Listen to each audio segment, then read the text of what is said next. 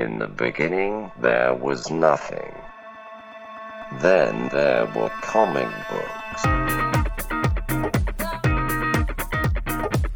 Once you enter our world, there is no escape. Comic exposure begins in 3, 2, 1. Welcome to the Comic Exposure Podcast. My name is Josh Buckley, and my podcast, Sentient Panda, is the one, the only.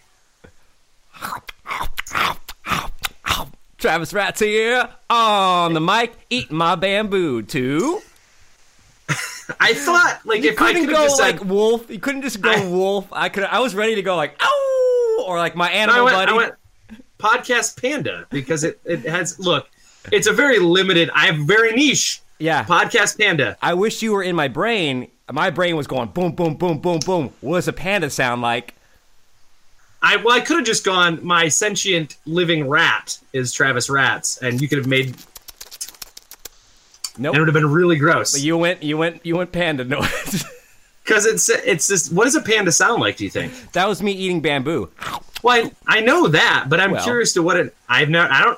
You're closer to China than I am. What does a panda sound like, buddy? It sounds like this: chicken, the Chinese The chicken. Chinese you chicken? have a panda, All right. and your brain starts ticking.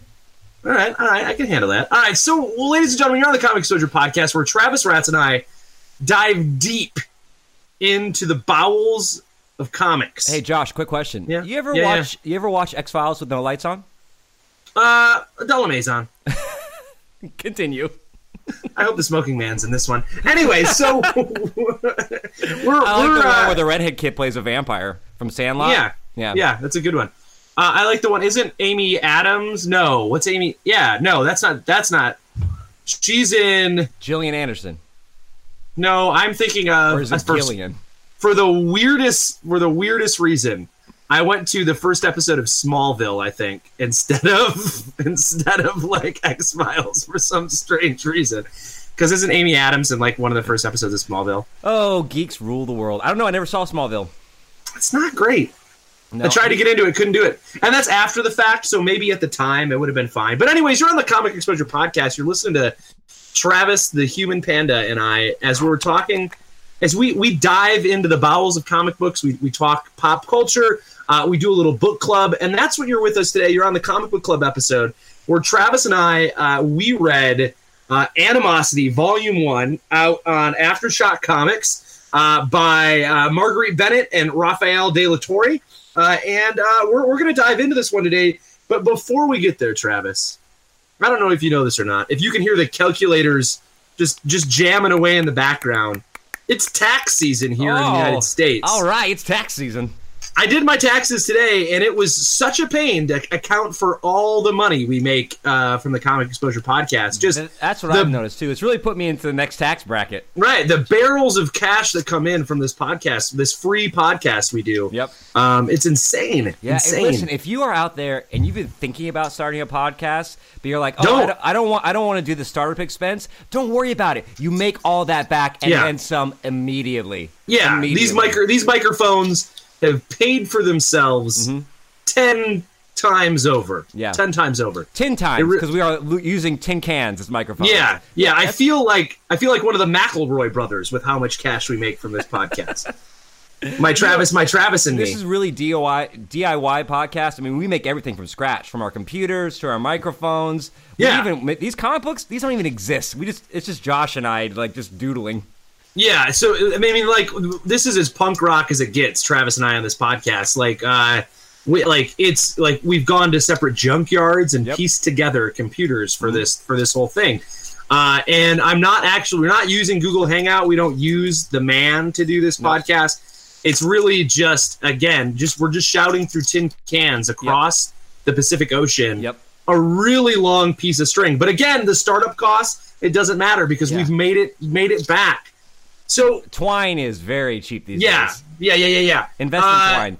Tax season, Josh. I got a tax season story for you. Okay, let's hear it. On the base, on our military base here, they'll do like. Is there a guy in a? Just let me ask. Is there a guy in a Lady Liberty outfit on the base too? telling you to do your taxes? You can't hear this on the podcast, but I'm pointing to my nose like charades because you got it right, baby.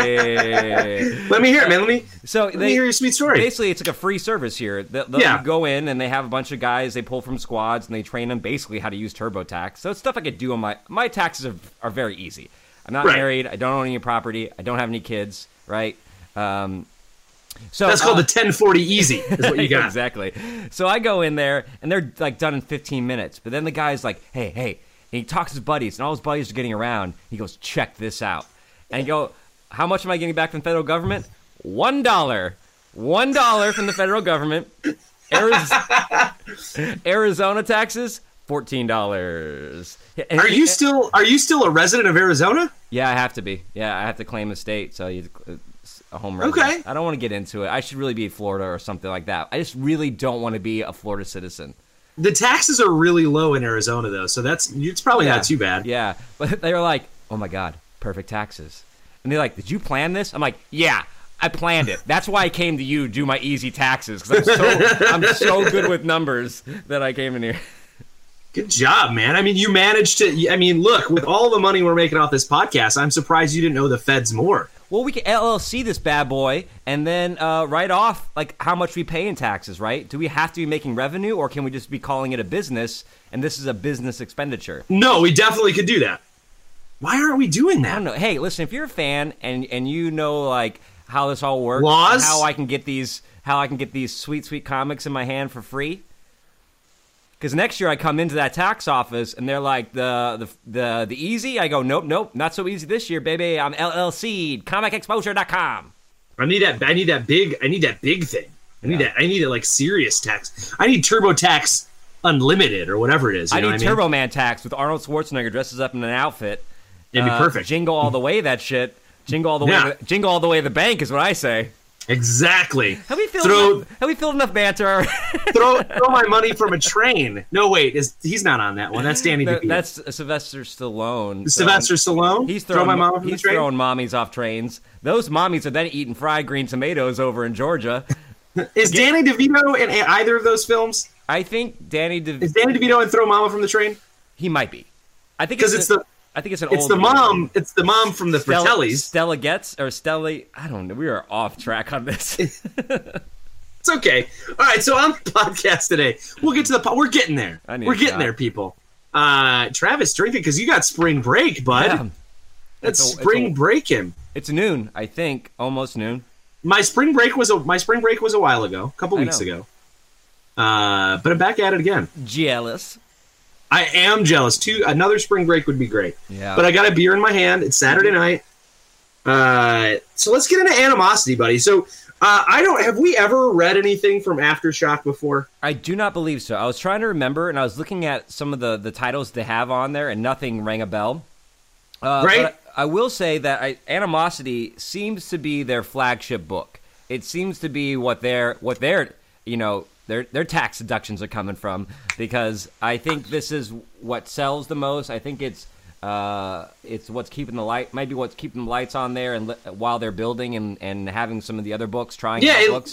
It looks like there's a couple there's some spin-offs of this or something like that, right? Yeah, we'll talk about that. That last issue where the art's different, that becomes its own it's kind of like Fear the Walking Dead versus The Walking Dead. Like you have that main story, and then you have the how did it start story.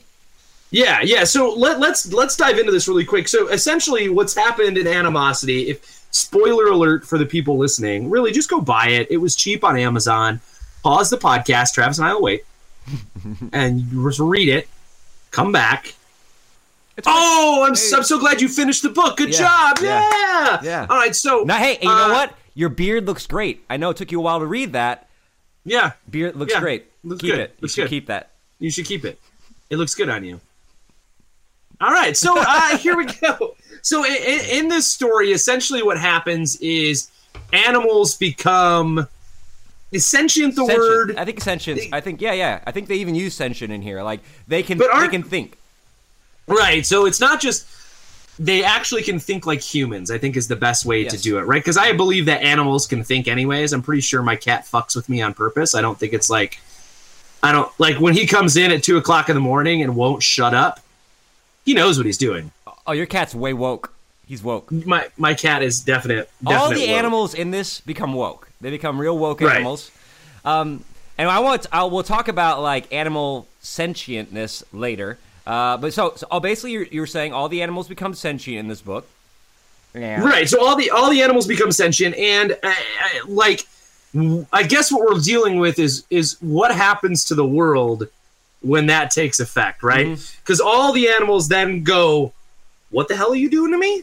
Right? Like the cows are like, "You eat us," and the animals in the zoo are pissed. The dogs are pissed. The population of the entire Earth, now that everything is sentient, has like increased by hundreds of billions of sentient, like living. They're all living, but like sentient creatures. Like everybody, like they can talk, right? It's not like they can think, but they can all talk too. Yeah. So like, I didn't really, but like no insects, right? I didn't see insects because that would be. Did they talk about insects? No, I think the closest we get is rats and pigeons, which some people might call the rats of the sky. They would. They're very similar. I don't think insects are sentient at this point in the series, at least. Because that would be even crazier, right? Yeah, that would be too much. It would be. But so, like, this population booms, and so essentially what we're seeing is we're following a girl and her dog as they go through, as they kind of deal with the fallout of all of this. Right. The girl's name is Jessie, and the dog's name is, because I'm sure we will, Sandor. Jessie and Sandor are our protagonists in this particular volume, for the most part. Right. And do you, when you hear the dog's voice, does it sound like old reliable? No. Is it the dog? Is it the dog but now from? It is. Thanks. Is it the dog? Is it the dog from? Is that Lady and the Tramp? No, or is it Fox and the Hound? I think it's Fox and the Hound, which I haven't seen since I was like 4 years old. So. Right, but like my grandpappy used to say, I think of him reliable as the old dog on crutches in the Robin Hood Fox cartoon. The one who's like, "Oh, I hope you put a shilling in my boot." Or does the main dog, because it's a hound dog, right? Like Huckleberry Hound. Yeah, no, well, that'd be great. Or does it sound like what's his name? The guy with the big mustache, not Wilford Brimley, but the handsome-looking one from Big Lebowski, who's like he's in every movie. Yeah. Roadhouse. He's the cowboy. Yeah, Roadhouse and yeah. I can't think of him, but yeah, he's great. Yeah, you got any sarsaparilla? That's a good one. Yeah, that'd be good. All right, yes, so he sounds like all those things in my head now. So I really like the premise is just fantastic, right? Yes. Can we talk about how great the premise is? So yeah, let's talk about the beginning of it. So it does this thing that I think Why the Last Man did, where I think this book and Why the Last Man have some of the best introductions. You open this trade, there is one page of panels where it's like a vet, and then exterminators coming in, and there's a boy petting a dog. Just the first page. Then you flip the page, and it's a splash page of these rats saying, "Die, you bastard, rat bastard, die, die, die," as they're eating this exterminator's arms, neck, everything like that, all within the second page. The second page is a splash panel. And then the next page is every animal, right? Like just animals living.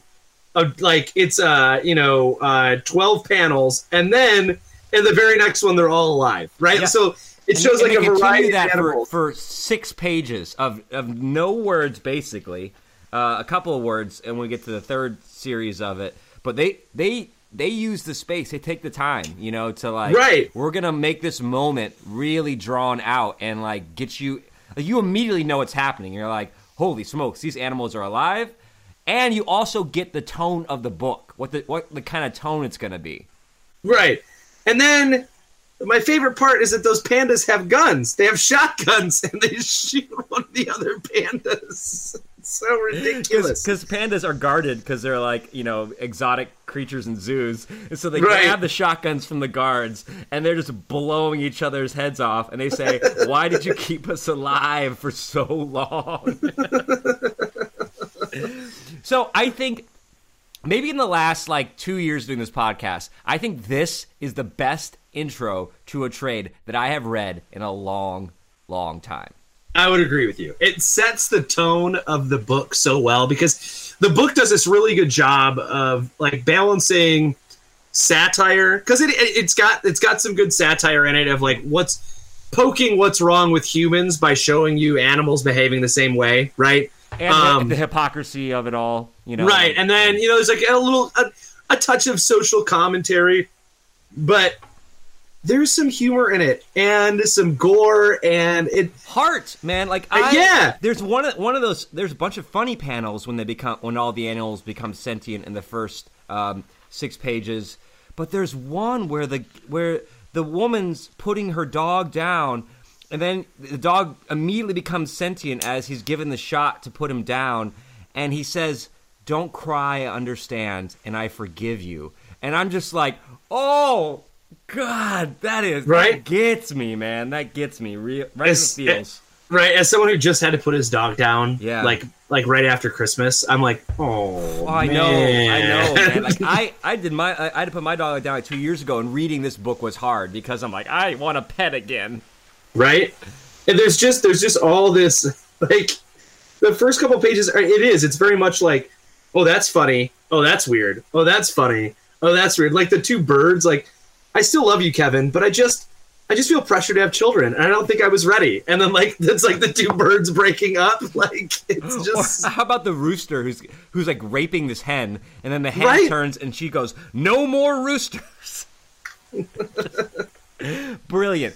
I dare you, if you haven't read this and you're listening to this podcast, I dare you to read the first 6 pages and tell me you aren't interested in reading more of this book. Right? Yeah, literally it's impossible. Because you and I, we read a lot of trades for this book, and I read trades on my own that I'm like, oh yeah, I'm interested in that. But really, this one was like, I was like, oh, it seems like an interesting concept. But as soon as I got through literally those first 6 pages, I was like, yep, I'm on board. Tell me whatever story you want to tell me with this, right? It lasts that they can coast for a while on those first 6 pages. Right. If I was buying this in single issued, I would buy the next 4 no matter what happens because of that brilliant start. Right, you want to find that, you want to see what that first arc looks like, and I really, it's an interesting way to deal with this, and really let's talk about the story. Our main characters, we've got Jess and her dog. Is it Sandor? Is that what she like? Sandor, yeah. So Jess and her dog, as they make their way through, like. It almost becomes post-apocalyptic. It's like right? It's like a road. Cormac McCarthy's the road. It's a road trip, post-apocalyptic road trip story, which I think is becoming its own genre in its own, with McCarthy the road as like the template for the modern post-apocalyptic road trip. Right, and it's really very much like everybody kind of dies around them, right? Like their mom. Like Jesse's mom, and then is that Jesse's stepdad or her dad? It's her stepdad, because she has an older brother who's half black, and you see like the father in the hospital dying at some point. So that's right. Jesse's the youngest child in her family, and her dog is Sandor, and he's one of the first creatures that becomes sentient that we meet, and it's like that their relationship is the classic man's best friend. Like it's her dog from a puppy, and this dog is so loyal to Jesse. Like even when all the other animals are turning and like deciding whether they want to be team human or team animal, Sandor is unwaveringly Jesse's best friend and protector, and that does not change. Right, and then her dad's kind of that stepdad's kind of a jerk every once in a while, and then you see like almost the whole entire story. Right, and then you see like like Sandor, like he's like fighting the dad over at one point, and there's really kind of one of the things that I thought was interesting. I mean, there's so many ways to take this, so many things to explore, but Bennett decides to focus on the jealousy between the dad and Sandor, because they are both like father figures in Jesse's life, which is okay when Sandor's just a dumb dog, But when Sandor becomes sentient and can speak, now there's this jealousy between Jesse's father, which is a really interesting. Yeah, it's this sort of like it's very much like I mean, it probably follows that same like dad stepdad thing, like right, like Yeah. I've been divorced, and my daughter has a stepdad and has had two of them, and I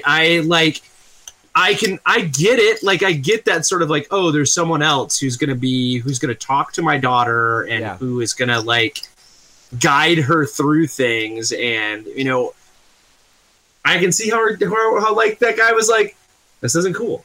Yeah, right? I didn't even think about it like that. You're right. Like, you would have like a greater insight into like what those. For me, I'm just like, this guy's a dick. She's got two dads now. It's like Paul Reiser or whatever his name is. My two dads, Paul Reiser. But then I go like, then it turns out to be that. How do you know if you can trust the animals? Because all of them all around you, these animals are like killing people and doing all this stuff, and so. How can you trust the animal that's by your side? Well, and it's funny. The book is called Animosity, and because when the animals wake, the overwhelming majority of them, their first instinct is revenge. Like that's all the animals. I mean that's. I mean, think about if all the animals were to become sentient people. Do you think that would be like their first instinct? Yeah, because they spend not all of them, but some of them, right? Like how many cows do we murder, right? Or like the cows would definitely be the most pissed off, right? You would think so. Those cows would be pissed. The chickens too.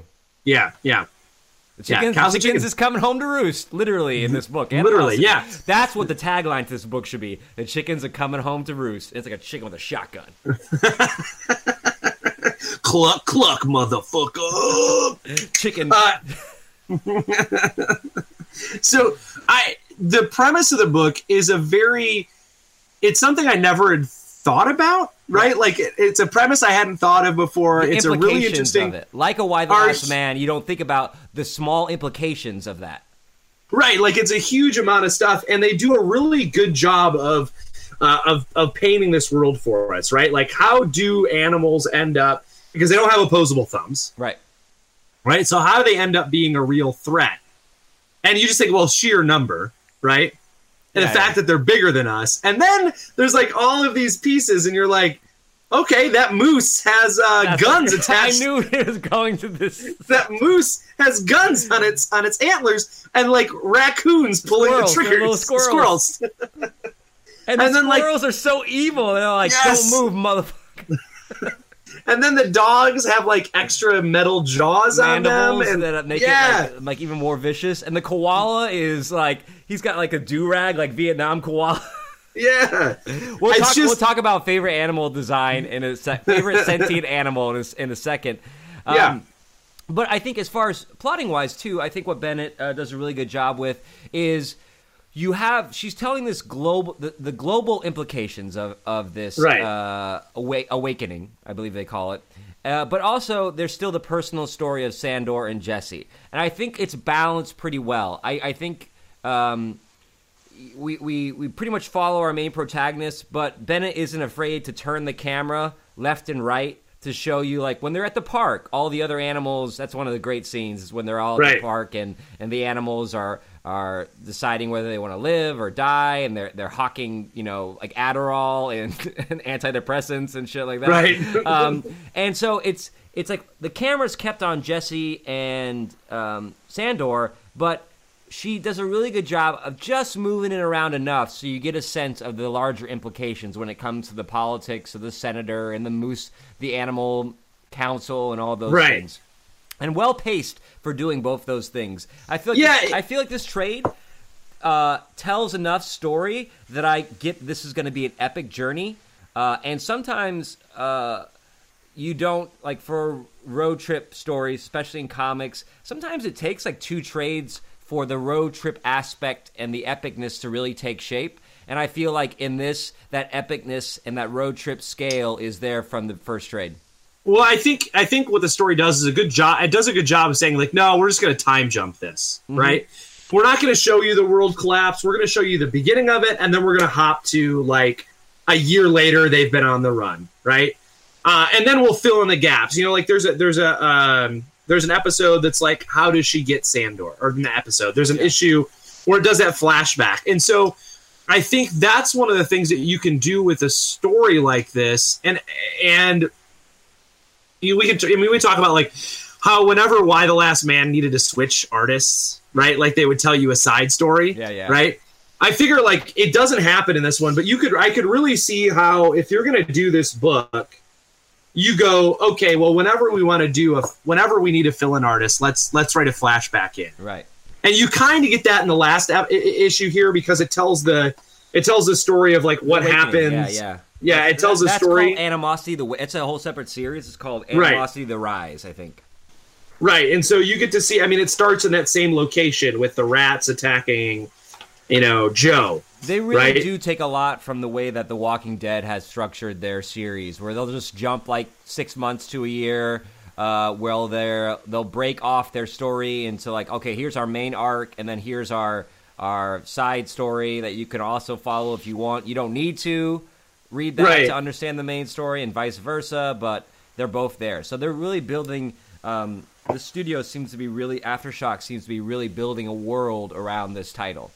Right, and I wonder, like, so I haven't read any beyond this. I'm really intrigued to get the next couple trades. I'm gonna be honest with you as well, yeah. Because it'll probably be my summer read. I'll go. So I've got two things I want to do. I want to catch up and read because Black Science is ending. So I'm just going to read. How many are there now? That 5, 6, something like that. Because there's there's a nice binge. Oh, I think there's going to be 40, 50 or 50 some issues or something. Like. Anyways, go to 60. Black Science. It's something like that. It might be 60, but so like I want to catch up on that. So I figure that series is about to end. I think there's only a couple issues left. So I figure like that's my vacation read is I want to get through Black Science and then I'm going to get the rest of this, or at least what's out of this. I think there's like 4 already.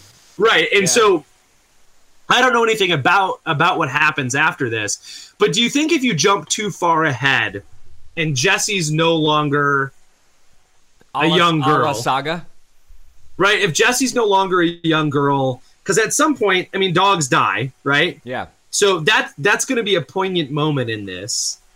And so you can't jump too far ahead in the story. Because I wonder, I think they're going to go meet the stepbrother. I think they're going to. I think that's what I mean. Yeah. So that 1 year jump is probably our longest jump. Because I don't think you can do a lot more than that. I agree. Yeah, that's actually a really astute point. Yeah, because the dog has that lifespan, and also like you don't want to jump too far because the figuring out the new politics of this world and the rogue factions, like you don't want too much stability in a road trip, a post-apocalypse thing. You want that stability to be, building. Right, and I think it works right now because you have like all of these these road trip things work when you can put yourself in with the people on the road trip, right? And we don't understand the world. And that works really well when the protagonist is young. Right. Right? Because they don't understand the world anyways. They really wouldn't have been able to navigate it if it were normal. Right. And so it really very much puts you in that place of not knowing how to navigate it. Right. She has her threshold guardian, Sandor, who's also he's trying to figure out how to be a human. So he's going through his own personal journey. Right. And then, Jesse's trying to figure out how to live in this animal world. And it makes for a nice... Those two play off each other really nicely. They're conflicts. Yeah. I did really like this idea of, like, there are animals that work with the people and animals who are kind of, fighting. Like, there's animals that have decided to side with the humans. I call them Uncle Tomcats. That's good. And then animals who are... very much against humanity, right? Yeah. And there was a little scene in here with like the suicide bombers. I call those Chairman Mouse. That's good. It's good. So good. So there's this the revolutionaries, Chairman Mouse or Chairman Meows. Chairman Meows, yeah, and Uncle Chairman Meow and Uncle Tomcats. To keep with the cat analogy. That's it, folks. And we're done. And we've hit it. So I told you, tequila always works for podcast. It does. So I found that all very interesting. And then the little scene with the suicide bomber, and it's a human suicide bomber. Like, I automatically was like, oh, it's an animal suicide, right? But it's a guy who's like yelling human rights. I found that really interesting. I thought that was paced a little bit too quickly. I think we needed a couple extra pages on that. Maybe they'll go back to that and explain that a little bit more. But I feel like when Jesse is about to be like trampled or like blown up, and then the dad comes in, and I'm not going to spoil it, but there's some stuff between him and the dog. I felt like the pacing of that, I felt like it went really quick, and it leaves us on that issue of a cliffhanger, and then we had that time jump. So I thought that whole like between the moose talking to the senator and then that rally, and why were they there to begin with? Like Jesse and Sandor and her parents. Like, I felt like that got a little bit like, we just got to get through this plot point. But I do like the idea of there being a human council and then like an animal council out there. Right, and I'm sure they get back to it, because it's like that.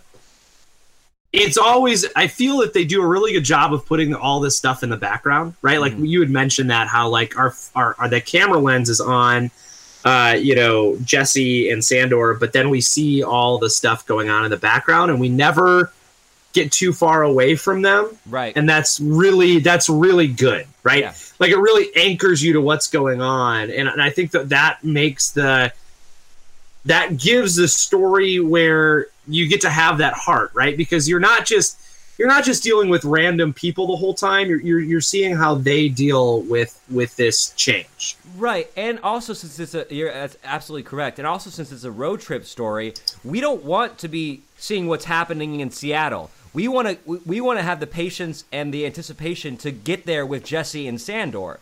Like, we're on this journey with them. We don't want to be like, how is it affecting Canada? How is it affecting Mexico? We want to view all these places with our main characters. Even though I want to know what's going on now, but it does a really good way to tell the story when you get to pace it out like that. Very flashlight. You can only see like so much at a time. Yeah, and I think that was one of. I mean, you mentioned Y: The Last Man, and this does remind me a lot of Y: The Last Man. Right, because Y: The Last Man is a perfect road trip story. It is. It's It is the perfect road trip, like the end of the world, what do we do sort of thing. And this very much has that same feeling, although the story's very different. Yeah. Right. But it I feel like it owes a lot to something like Y: The Last Man, or The Walking Dead, right? Yeah. Like the way The Walking Dead is paced. Although I will tell you right now, and that's what I hope doesn't happen is continual, like, Walking Dead trope borrowing. Yeah. Well, the trope borrowing, and then Walking Dead just got, it's like, oh, we found a new good place. Oh, that good place is bad. Oh, we found a new good place. Oh, now that fell to shit. Right. That doesn't happen in Y: The Last Man. No, it doesn't. There's an ultimate goal. There's an ultimate end to this thing. Right, and that's the kind of thing where I go like, okay, not that's for good. These guys. This is holding up their whole studio. I guarantee there's no end to this in sight. But I'm just saying, like, it does tell a really good story that I really enjoyed. Let's talk about the tone of this, because you think anthropomorphized. You talking animals, you think like maybe this is going to be like something you could give a kid. This is not something you can give a kid. They make that very clear in that second page where like, die, rat bastard, die. There's a lot of language in this. There's a lot of gore in this. There's a lot of adult situations in this. But because of it's still very much, it's very we'll talk about art here, but I feel like there is an inconsistency sometimes in the art, I feel, in it being polished. Because there's not a lot of... The panels are really big. There's not very many panels on a page. It feels like, you're looking at... Sometimes you're dealing with 4 panels on a page. There's a lot of splash pages. So it feels... In its layout, it still feels very... I don't want to say amateur, that's not the right word. But the layouts, the panel layouts are very basic. They're definitely very basic. Yeah, I would say it's nothing. I mean, the panel layouts aren't super inventive, but I think it fits the it's very workmanlike, right? Yeah. And I don't mean that in a pejorative way. It's No. a very like, it's very much comics, right? Because They're you're not trying story to tell, and so you want to Right. show as much as you can in the panel and move on. and they're not doing, they're not. I would say that it's not a lot of inventive panel stuff, but I don't think it needs to be, right? Like you can go back if you go back and look at Why the Last Man is very much stock, right? There's not a whole lot of weird layouts and that, you know what I mean? And so, but I think one of the things. Do you want to jump into art, or do you want to talk about our animals first? Let's go to art, and after that, I'll get us to like what was your favorite artistic rendition? All right, so art, I think, and this is just like I actually thought. I'm going to tell you, like I haven't read anything from Aftershock before. I know that it's it's a minor, it's one of the smaller companies. I wasn't we've.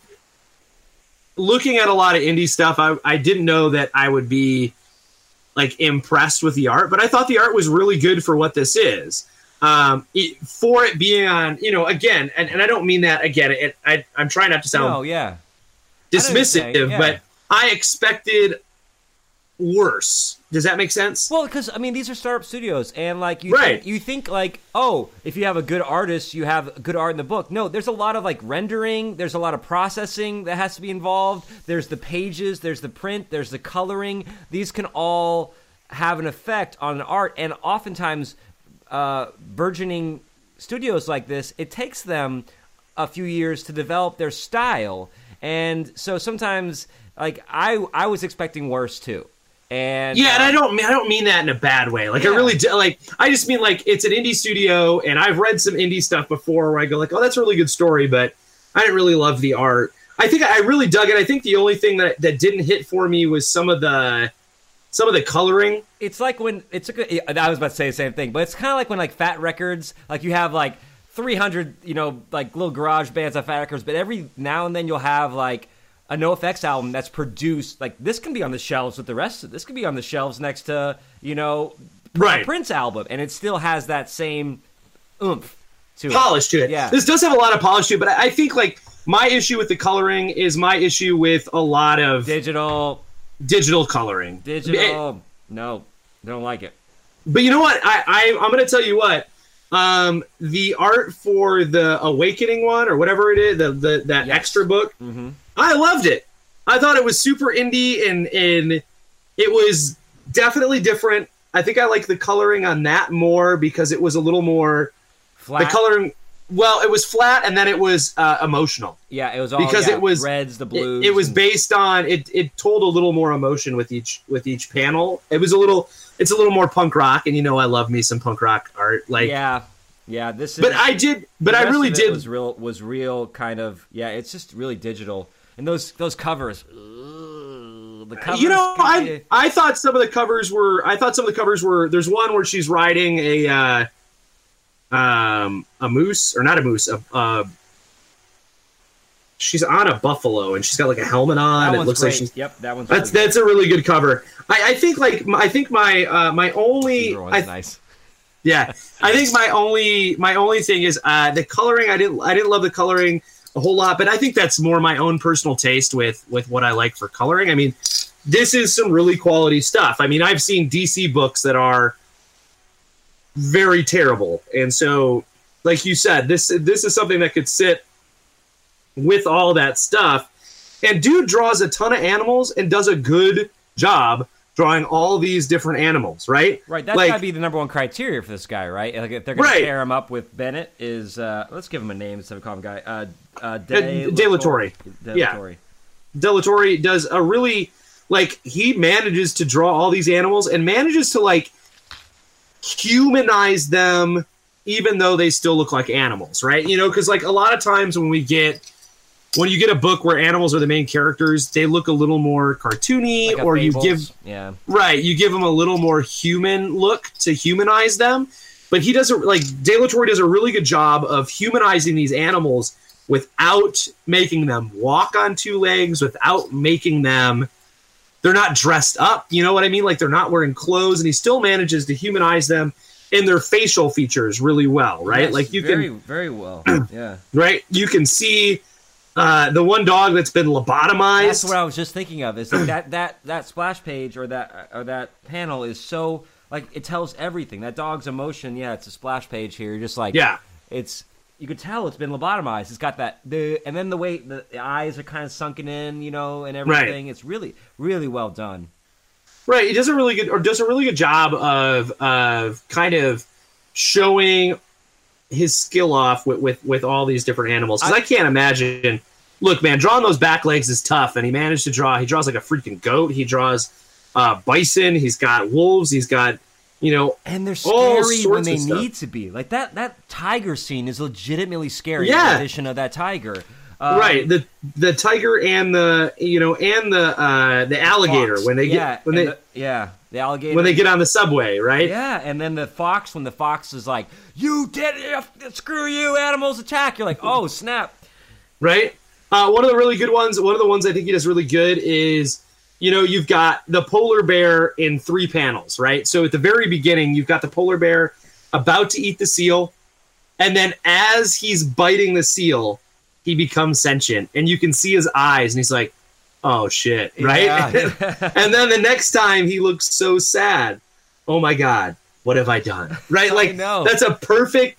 It's a perfect 3-panel beat for what to show this animal come to life, right? And he does it without making the animal look like a cartoon. He does it without like Hanna-Barberaing, like. Hanna-Barberizing? Yeah. You know what I mean. Oh, I like that. I like how you turn. I like what you did there.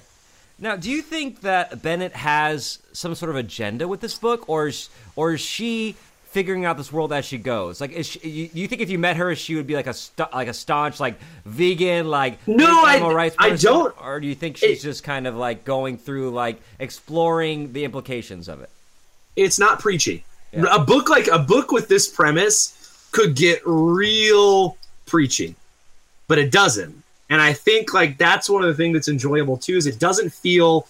I feel like it hints at a lot of things, right? It talks about, I think, the interactions between the animal army and the human army give you a sense of like how we interact in actual war, right? Yeah. The way we deal with, the relationship between Sandor and Jessie and her stepdad give you a look at how we interact with people that we're jealous with or we don't know that we can trust. And so I don't feel it has an overarching eating animals is bad, the way we treat animals is bad. I don't get that sense from it, but it doesn't seem overly messagey. Again, like I hate to bring up Y Last Man, but Y Last Man is a story with mostly woman characters written by a man. And like, it didn't feel. It just felt like here's a hypothetical.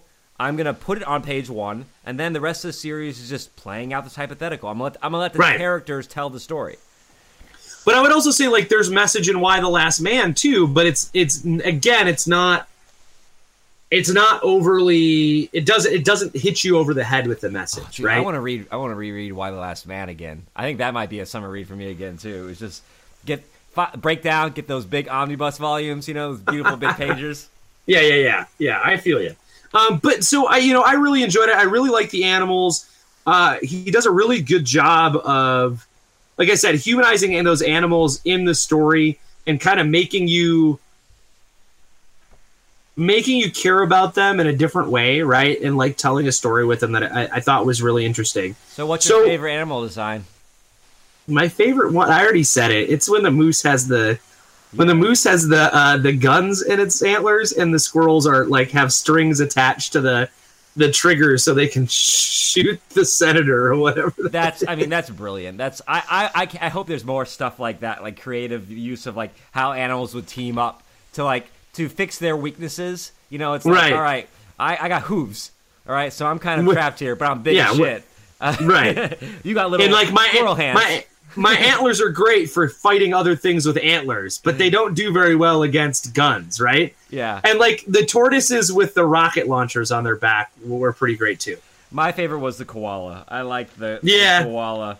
I didn't know koalas were carnivores, but apparently they are. 'Cause this koala is really upset about eating tofu. He's like, "You're giving us tofu?"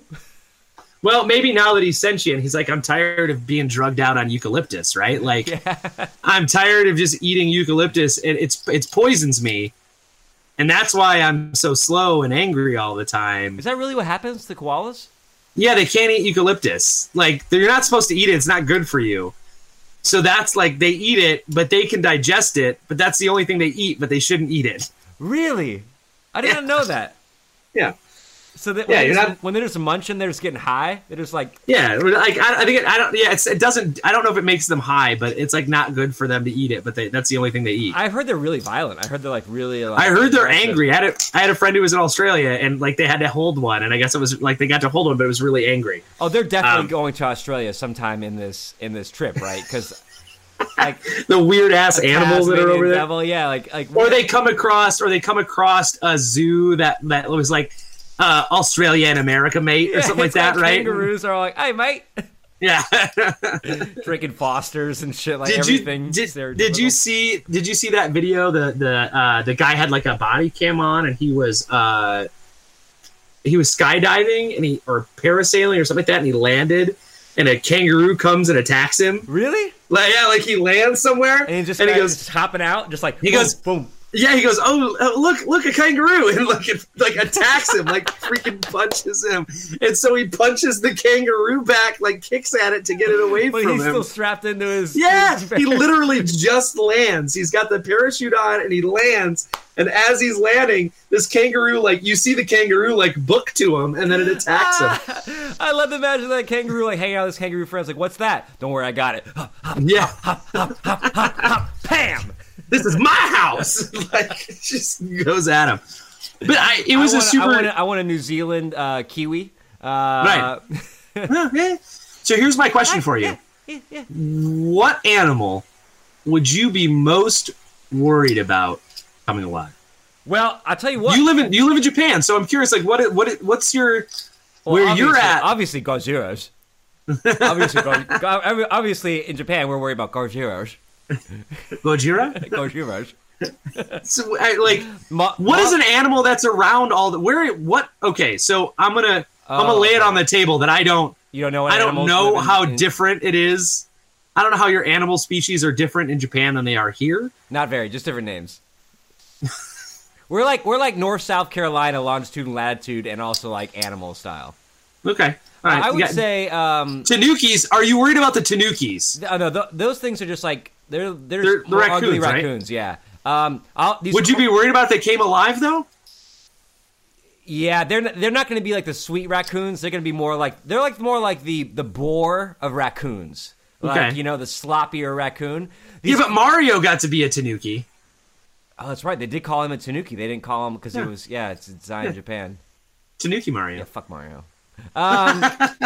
These cranes, though, they look majestic. There's a bunch of them around my house where I'll go jogging, and they'll just they'll fly like. How 3 big are feet they? They're pretty big. They're pretty big. And as we know from the Karate Kid, when Oh, yeah. it comes to fighting, Yeah. they're like pop, pop, pop, pop. What I about can see you? that. Also, various snakes. I feel like would be always evil. I'm worried about my own cats coming to life. Yeah. Right? Because I think we treat them They pretty well. they almost outnumber you. Right. They do almost outnumber us. Yeah.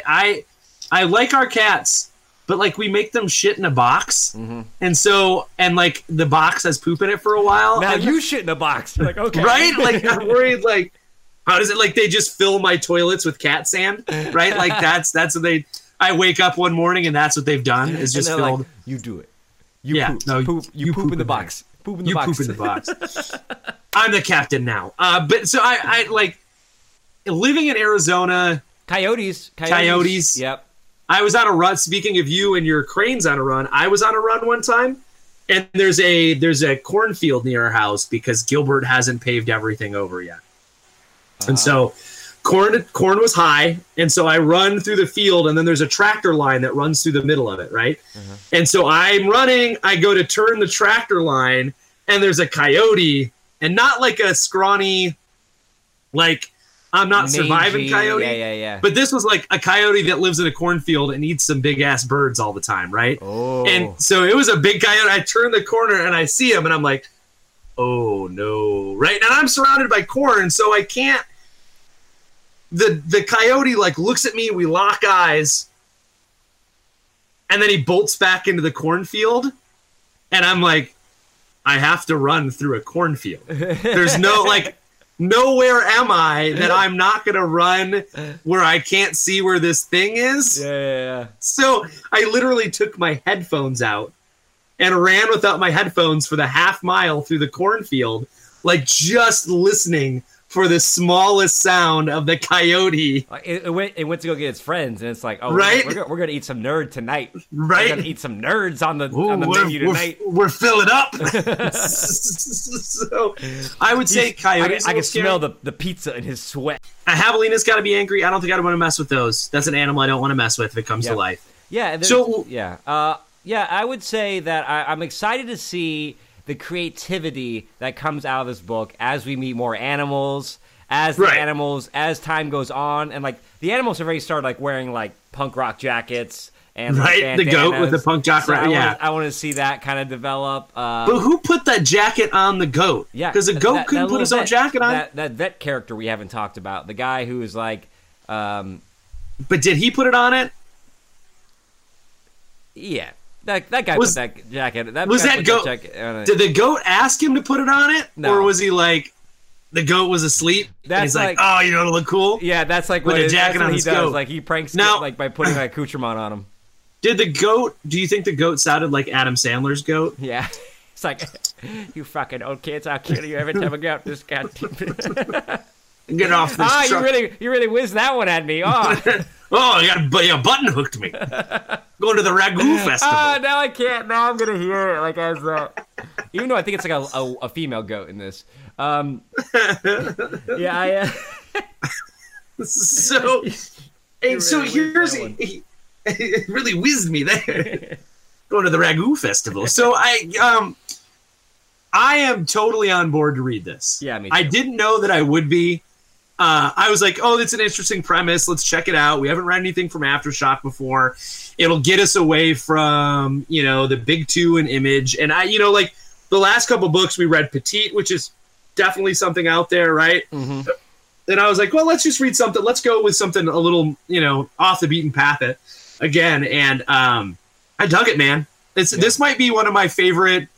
This might be one of my favorite reads in a while. Yeah, I ordered them off. I ordered a bunch of comics around Christmas time, and this was one of the ones in there. I think I saw it on the list, and I got to those first 4 pages, and I was like, "Oh, we're doing this book. I don't even care how it ends. We're gonna these first 4 pages are like worth worth. That's it. That's all I need."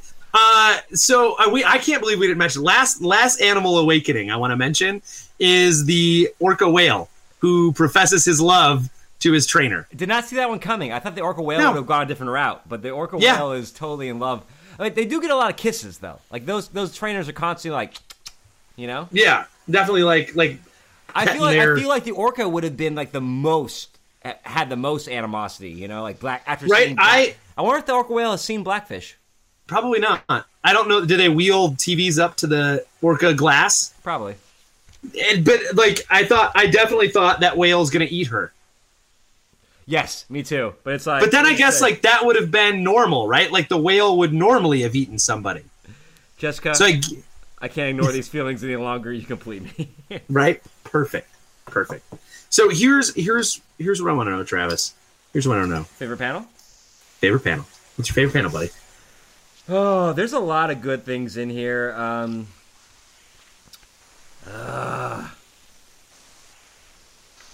I really liked.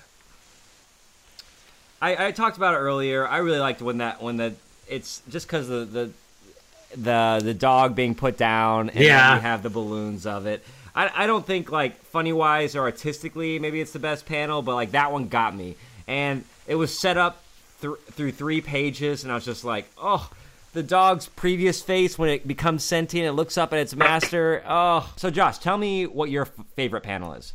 So I was gonna take something from the Rise one, but I don't want to do that because I don't think it's fair because it's not really the main story.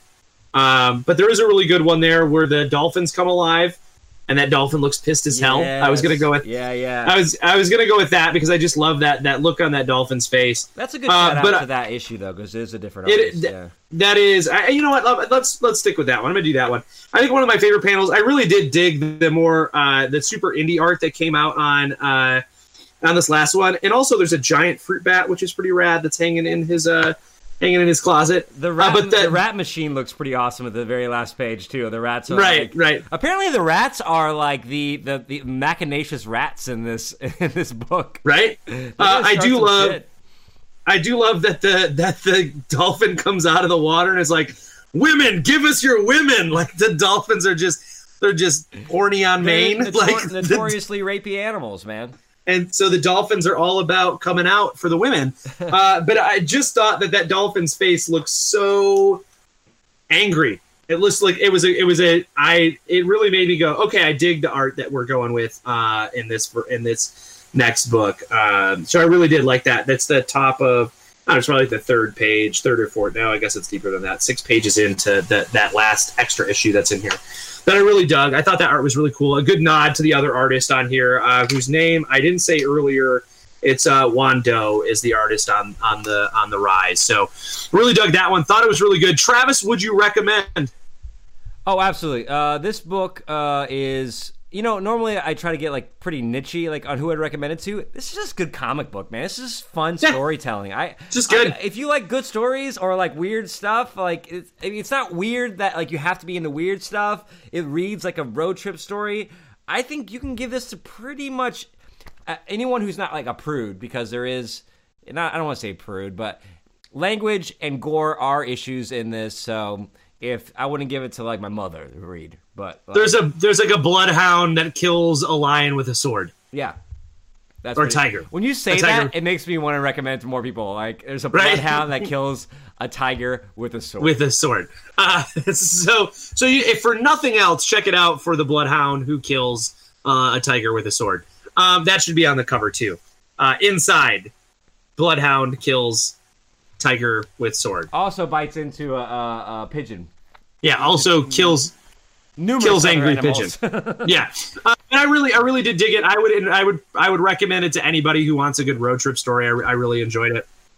So Travis Rats, the people who like the podcast, they should go onto their podcast, whatever they listen to it on, give us a good rating.